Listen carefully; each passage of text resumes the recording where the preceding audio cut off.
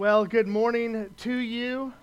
I hope that you are finding yourselves to be having a great morning, and even if it's not a good morning, if it's like my family, where your middle child wakes you up at 3:30 in the morning and refuses to go back to bed, and so then the whole family's up since 3:30. I hope, even if that's your situation this morning, I still hope you are finding it joyful to be here this morning.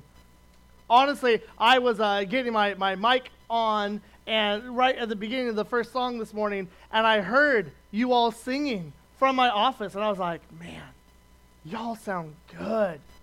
So thank you for that encouragement even this morning. If this is your first time here this morning, what we do generally in this spot is we open up the Bible, the Word of God, and what we do is we read a passage and we think about it and we study it and we come to a conclusion about how it is supposed to change our lives. And so if you have a Bible this morning, I encourage you to open it to John chapter 20. If you don't have a Bible, that's okay. Inside your bulletin is our scripture passage for the sermon today, so that everything we're about to talk about next is right there in front of you, and you can look at that. Before we get too far into there, I wonder who you've been thinking about this morning. Hopefully Jesus, but I wonder if you have been thinking about James Stewart and Thomas Berdue. Anyone? No? Okay. Has anyone ever heard of the mistaken case of James Stewart and Thomas Berdue? Anyone? Oh man, they should be making movies out of this, okay? James Stewart, or English Jim as he was known, was so obnoxious that he got kicked out of England and began a life of crime here in the United States. That included killing a bunch of gold miners, stealing their money, murdering the sheriff, and escaping from jail. And instead of, keeping a low profile after he escaped from jail, English Jim decided to go and assault and rob more people until he was finally caught in February 1851. Except it wasn't him. It was some other guy who looked exactly like English Jim. It's weird because English Jim had this scar above his left eye, and he was even missing the tip of his left forefinger. And Thomas Berdue not only had a very similar face, he had the exact same identifying marks. And despite insisting to authorities that they had the wrong man, Thomas Berdue was tried and convicted. Fortunately for him, English Jim didn't stop committing crimes even though someone else was captured. And so he continued on his spree of crimes until he was captured, and then he confessed, and then he was subsequently hanged just in time for Berdue to avoid receiving the same fate. Have you ever mistaken someone else's identity before? I was at the sunrise service, and I could have sworn there was a specific individual that was there, and I was like, I'm going to go say hi to that individual. And I kept looking around, and then they weren't there anymore because I had mistaken someone else for it. Well, today in our passage, the first person to see Jesus resurrected mistook his identity. What might be the consequences when that happens? That's our goal today, is to find out what happens if we mistake Jesus for his true identity. So we are in the Gospel of John. Today is Easter, and so I get to say this: he is risen. He is risen indeed. Amen. What a wonderful day that we get to look at a very important part of the Bible together. And I like to give people roadmaps of where we're going and what we're doing, because I like roadmaps. And so here is the big idea, that if you get an emergency call, if your kid starts melting down, if you just get tired of being here, this is what we want you to walk away with this morning, okay? Here's the big idea. As family of Jesus, we need to rejoice in his resurrection and share in his mission of restoration.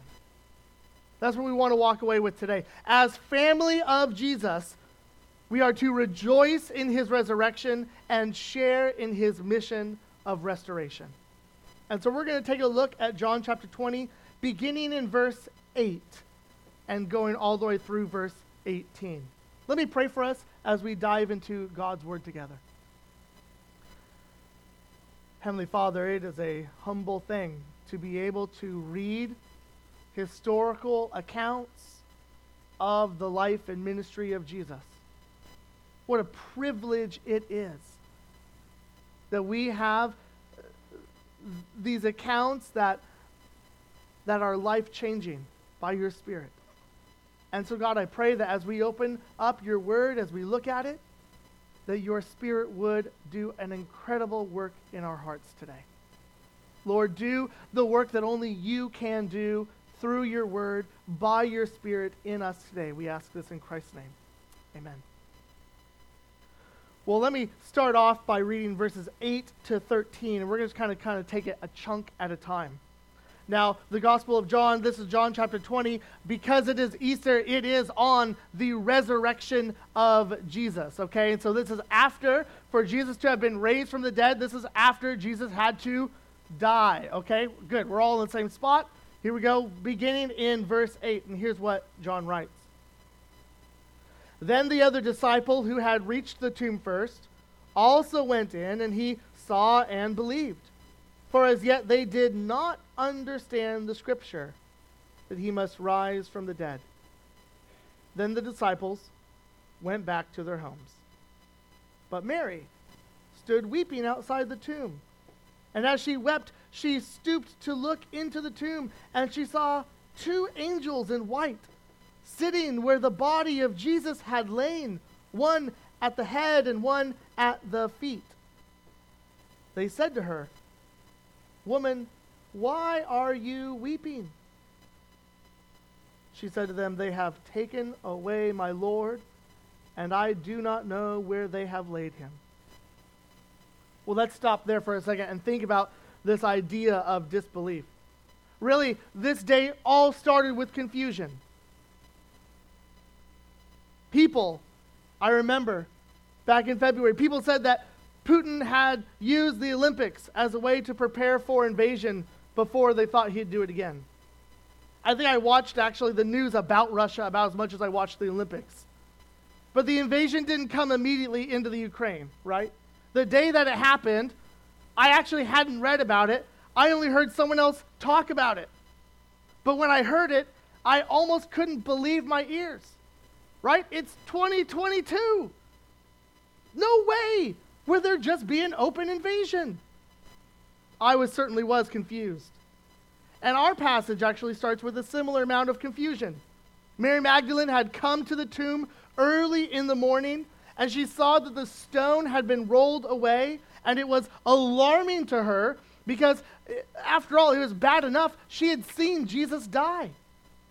Earlier in John chapter 19, it says that when the soldiers had crucified Jesus, they took his garments and divided them into 4 parts, 1 part for each soldier, also his tunic.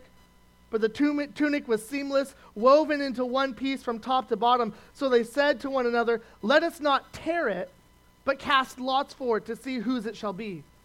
This was to fulfill the scripture which says, "They divided my garments among them, and for my clothing they cast lots." So the soldiers did these things, but standing by the cross of Jesus were his mother and his mother's sister, Mary, the wife of Clopas, and Mary Magdalene.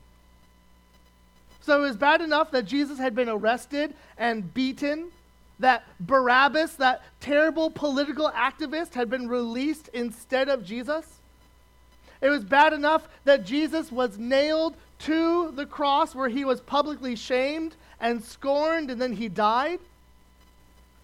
They didn't even need to break his legs to make him suffocate to death. He had already passed. It's terrible because he was supposed to usher in a new era with God's Messiah on the throne. And instead he was nailed to a Roman cross until he breathed his last. And now, Jesus' body was no longer in the tomb. Mary, suspecting that it had probably been moved, but still with the grief hangover from the days earlier, it was still raw. And so Mary, seeing that the stone had been rolled away, went to tell Simon Peter and John, the guy who wrote the Gospel of John that we're reading.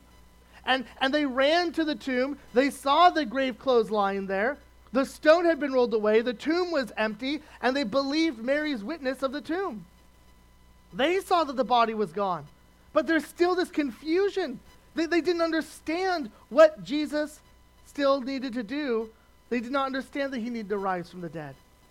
Right? So in verse 8 of our passage, then the other disciple, John, who had reached the tomb first, also went in, and he saw and he believed. He believed Mary's testimony. For as yet they did not understand the scripture that he must rise from the dead. And so it all began with confusion. The stone was rolled away, the tomb was empty, but they didn't understand it. So what did the disciples do? What would you do? They went back to what they knew.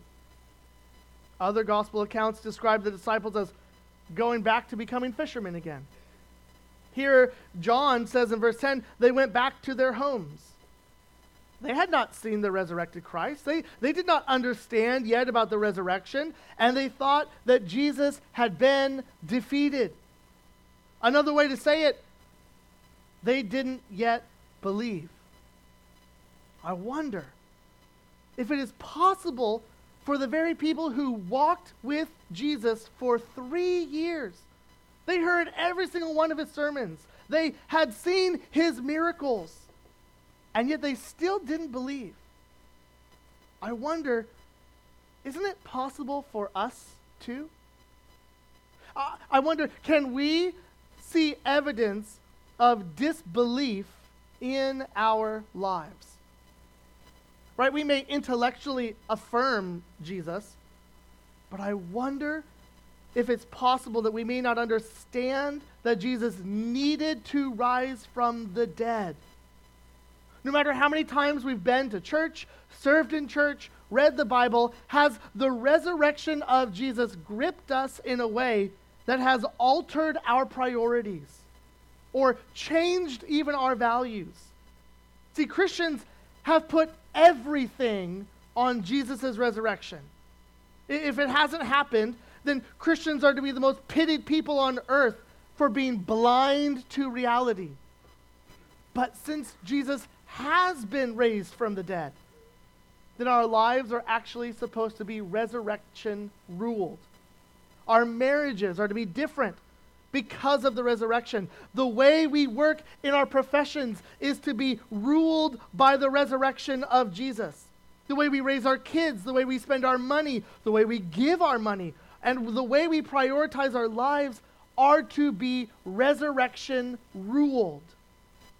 Because Jesus isn't Lord of our lives if Jesus isn't Lord over all areas of our lives. So what could be the evidence of disbelief in our lives? Just like the disciples. Well, I think if after having read God's word, after having sung his praises and gathered with his people, if we just go home and if our lives are unaltered and unchanged, I think that is actually disbelief in our lives. If our lives just continue on the same, there's still disbelief in our hearts. But what's the first evidence of belief? Well, I think that's our lives being reshaped by Jesus' death and resurrection after Jesus himself. So the call for us is to not leave unchanged by an empty tomb. Don't continue on with our regular lives as if the tomb isn't empty and as if Jesus isn't raised. In our passage, instead of joy of an empty tomb, there was dread, there was fear, there was weeping, because they had not yet seen the resurrected Christ. The disciples went home, but Mary stayed to grieve. It's right to say, look at the devotion of Mary here. She was at the crucifixion. The disciples abandoned Jesus. They went home. Mary, though still confused, stayed at the tomb weeping. And what is it that Mary found at the tomb? It was empty from Jesus' body, But it wasn't all the way empty in verse 12, was it? There were two angels sitting, one on each side of where Jesus had been laid. And while that might appear to be heaven awaiting for the announcement of Jesus defeating death in his publicly recognized resurrection, it might actually have something more important going on here. If you remember back in the Old Testament Israel and when they were in the wilderness between when they left Egypt in the Exodus and before they got to the Promised Land, there was a special tent that was in the midst of Israel where the presence of God would dwell. And the high priest would make a sacrifice to God. Well, inside that tent, there was a special wooden box that was covered in gold called the Ark of the Covenant. And on top of the lid was this thing called the mercy seat. And on the mercy seat, God would sit and he would accept the sacrifice on behalf of Israel. And on each side of the mercy seat was an angel, one on each side of the ark. And so this is the Ark of the Covenant was where these sacrifices on behalf of the people of Israel was to be made. So in the tomb here, as Mary witnesses, it's as if the sacrifice to God of Jesus himself on behalf of the people of God has been complete. And it is no longer simply a high priest who would know. It'd be the entire world by Jesus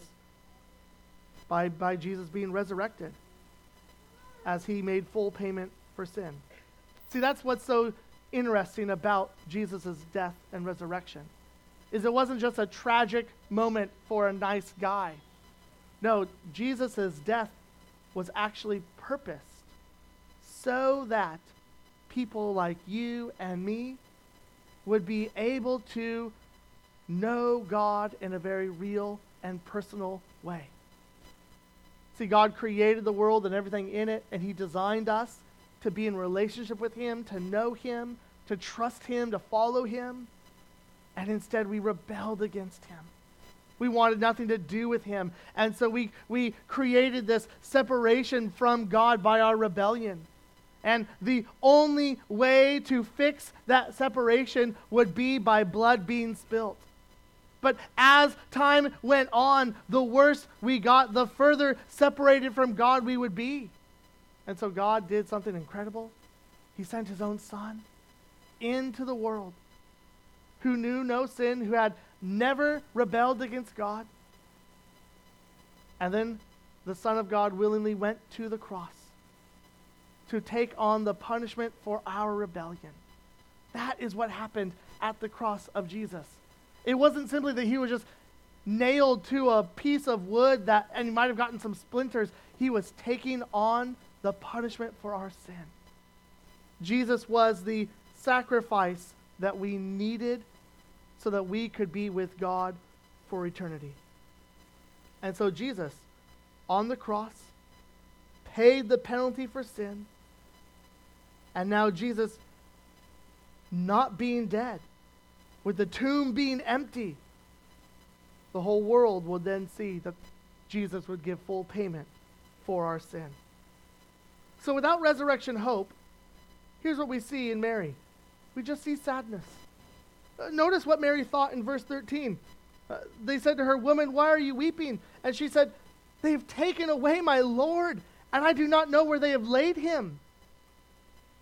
Well, thankfully, the angels are not weeping. Only Mary, because she did not yet understand that Jesus had to rise from the dead. Well, let's continue on in the story in verses 14 and 15. Here's where we pick it up. And John continues to write.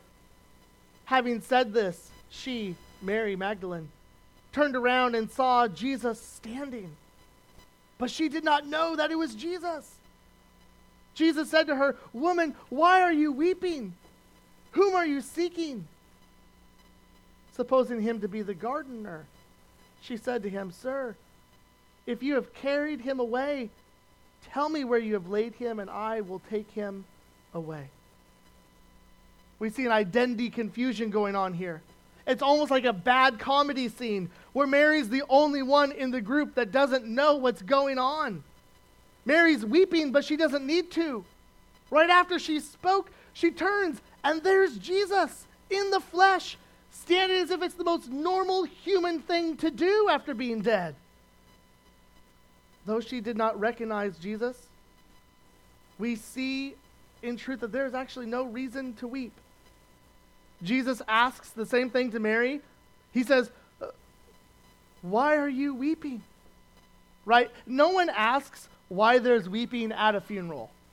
It's natural. But weeping at a ceremony, that's a little different. Right? It's only natural for people to see someone weeping at a wedding ceremony to say something. Boy, mother of the bride, you don't look very happy right now. But Jesus not being dead makes it no longer a situation of weeping, but a day of celebration. This is the turning point in human history. God has redeemed his people. This is the great epic story of God's redemption of the world. So, brother and sister, rejoice, don't weep. We know the troubles of life. We know this isn't heaven on earth. We know that there's enough death and betrayal and heartache to know that this is not the world that we are looking for. And yet, in a time where weeping might feel very appropriate in our lives, there's news that turns weeping into rejoicing. Jesus, who was arrested, who was nailed to a Roman cross, who was crucified, affirmed to be dead and buried, is no longer dead, but he has been raised just as he said. Sin has been paid for. Death has been defeated, and Jesus has been raised from the dead. Even with everything that's wrong in the world, Jesus has been raised, and therefore we can rejoice, even in tragedy and hardship. Remember that Jesus is risen, and with his resurrection comes the promise that those who have been changed by Jesus' resurrection will be raised to newness of life with him too. So, Christian, don't weep. Rejoice, because Jesus is raised. Do you notice, of all the people to be the first to see the resurrected Jesus, it's not Peter. It wasn't John.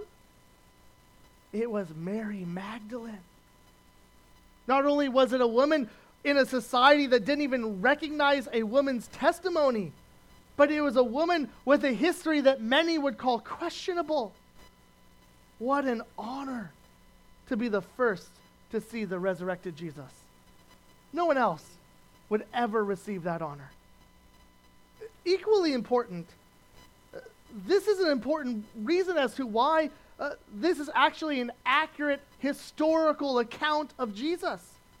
Because if it had been fabricated by one of Jesus' disciples, as a bit of fake news trying to convince people of a fake resurrection, then the last thing that they would use as a credible source of Jesus' resurrection would be a woman with a questionable reputation. They just wouldn't have done it. But every account of Jesus' resurrection begins with Mary Magdalene being the first to see him. The only motivation to do that at that time would be because it was a historically accurate account, because it actually happened. Jesus' resurrection is true, and therefore we have a reason to rejoice. Not only is Jesus not dead, he's speaking to Mary, and she doesn't yet recognize him. In verse 15 of our passage, Jesus asked her, "Whom are you seeking?" And supposing him to be the gardener, she said to him, "Sir, if you have carried him away, tell me where you have laid him, and I will take him away."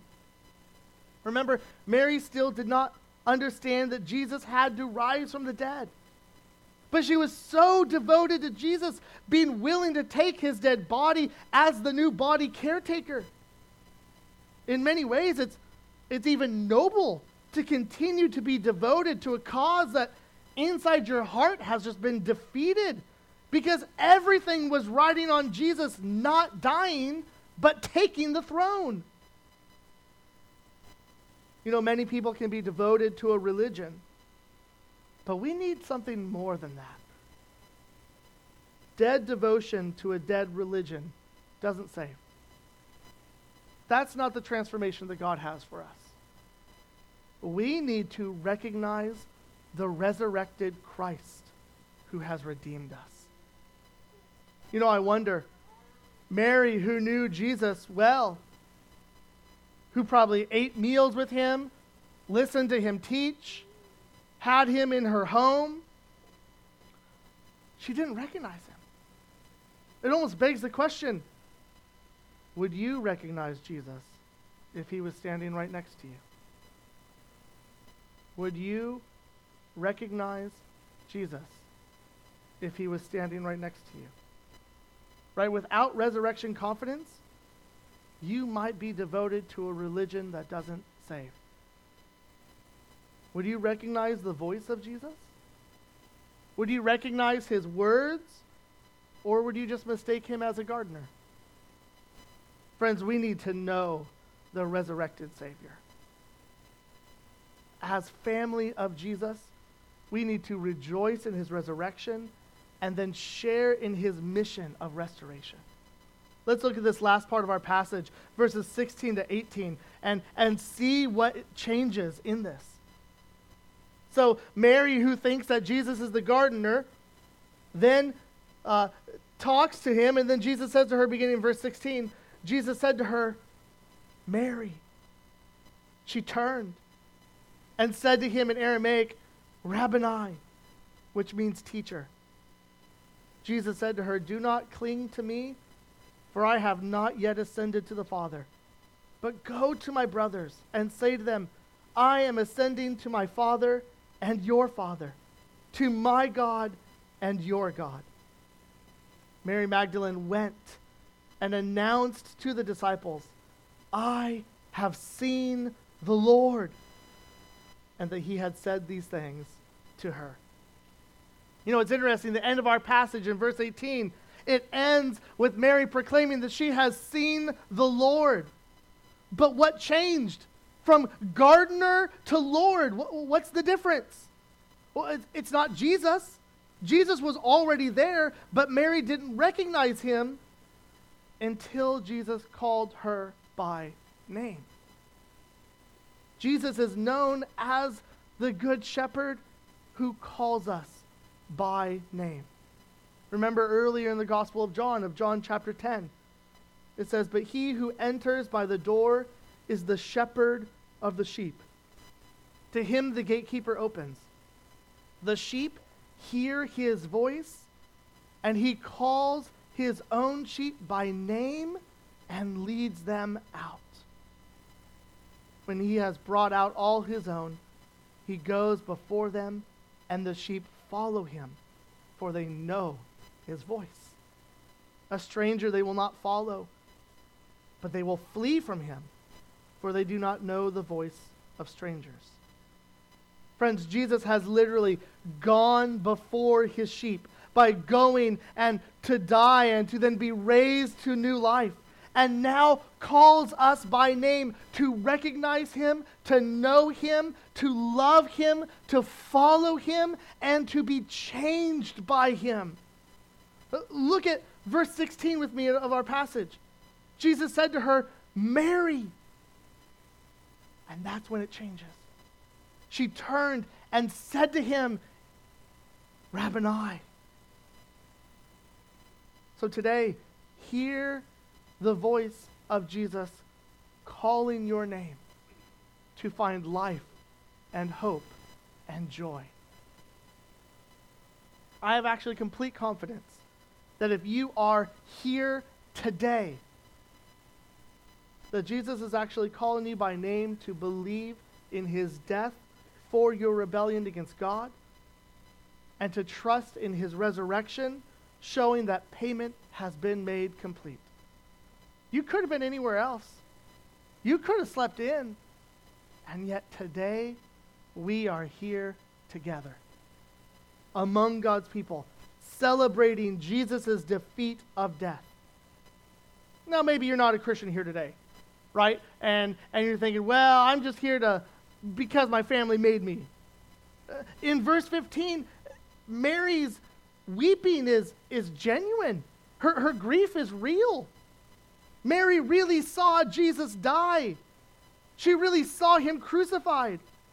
Mary wasn't in a dream state. She wasn't hallucinating. She saw Jesus die, and now the tomb is empty.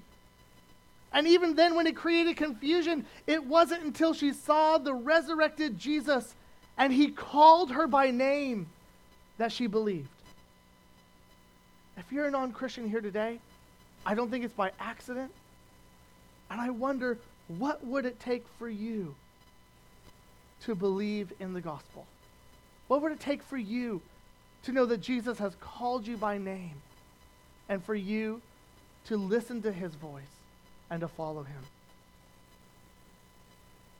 For Mary, it took the resurrection. And that same reality is before us today. Jesus is not dead. He is alive. And he calls us by name to follow him. If that is something that you'd like to do today, maybe to trust in Jesus for the first time, or maybe to recommit your trust in him, would you find me after the service? I'd love to talk to you and help you with that today. Hear Jesus calling our names. And let us find life and hope and joy in him. It's interesting, as much joy as Mary had, it wasn't a reunion to reminisce about old times. Jesus' mission wasn't yet complete. He'd been saying it for a while. In John chapter 16, he said, I came from the Father and have come into the world, and now I am leaving the world and going to the Father. His disciples said, now you're speaking plainly and not using figurative speech. Now we know that you know all things and do not need anyone to question you. This is why we believe you came from God. And in John chapter 14, Jesus says, in my Father's house are many rooms. If it were not so, would I have told you that I go prepare a place for you? And if I go and prepare a place for you, I will come again and take you to myself, that where I am, you may be also. And then now in our passage, in John chapter 20, Jesus says to Mary, do not cling to me, for I have not yet ascended to the Father. But go to my brothers and say to them, I am ascending to my Father and to your Father, to my God and your God. So just as Jesus came from the Father, he still needs to return. Jesus' mission wasn't only to be with his people immediately, but to redeem them and to prepare them for bringing them to the Father. And so Jesus' mission was not only to rise from the dead, but then to ascend back to the Father. Jesus was born here on earth, but only because he was sent from heaven as God's Son to purchase and redeem fallen and lost humanity. But before he was to ascend, Jesus needed to see his disciples. Right? Grief had overtaken the disciples, even those who went to the tomb and didn't see Jesus' body. And so by appearing to them before he ascended, Jesus would give hope to the disciples that they desperately needed. But they weren't only his disciples. Do you notice how Jesus describes those who are following him? Jesus has united us in his family by his death and his resurrection, and rightly calls his followers brothers, and calls God the Father their Father also. Jesus is solidifying our identity in him with his family. Christians now have the right to be called the children of God. He is our Father in every sense of the word, because we are now hidden in Christ. So Mary Magdalene, who had been weeping in disbelief had gone to now belief, and then had gone into obedience and action. In verse 18, our final verse, Mary Magdalene went and announced to the disciples, I have seen the Lord, and that he had said these things to her. Jesus transformed Mary's grief to adoration and to joy. Mary's joy then compelled her proclamation of the resurrection and the truth. Mary went and testified to seeing the risen Lord. So, Christian, we are not only called by name from disbelief into belief, but from disbelief into action of proclamation by our lives. So join in the mission of God by proclaiming Jesus' resurrection from the dead, not only with our lips, but with the priorities of our lives. We may not have seen the resurrected Christ yet, but we are reading accounts of those who did. And now we must make a decision. Was John delusional when he wrote this account that's still popular 2,000 years later? Was Mary delusional about the same resurrection? There were over 500 people who saw witnesses of the resurrected Christ. How do we explain it? How do we explain the empty tomb? Even non-Christian historians agree that the tomb is empty. The evidence makes the case convincing that Jesus rose from the dead. And if we believe it, well, the call is not for us to show evidence of disbelief in our lives. Not by just continuing and going on with our lives as if we never actually thought about the resurrection of Jesus. No, if we believe it, we are called to show evidence of that belief by following Jesus, by taking him at his word, by obeying his commands, and finding joy and hope that you do not know yet unless you know Jesus. Because the world does not know the hope and joy that Christians have. So as family of Jesus, as those who can be called brothers to Jesus, rejoice in his resurrection, and let us share in his mission of restoration, of proclaiming hope to those who are lost.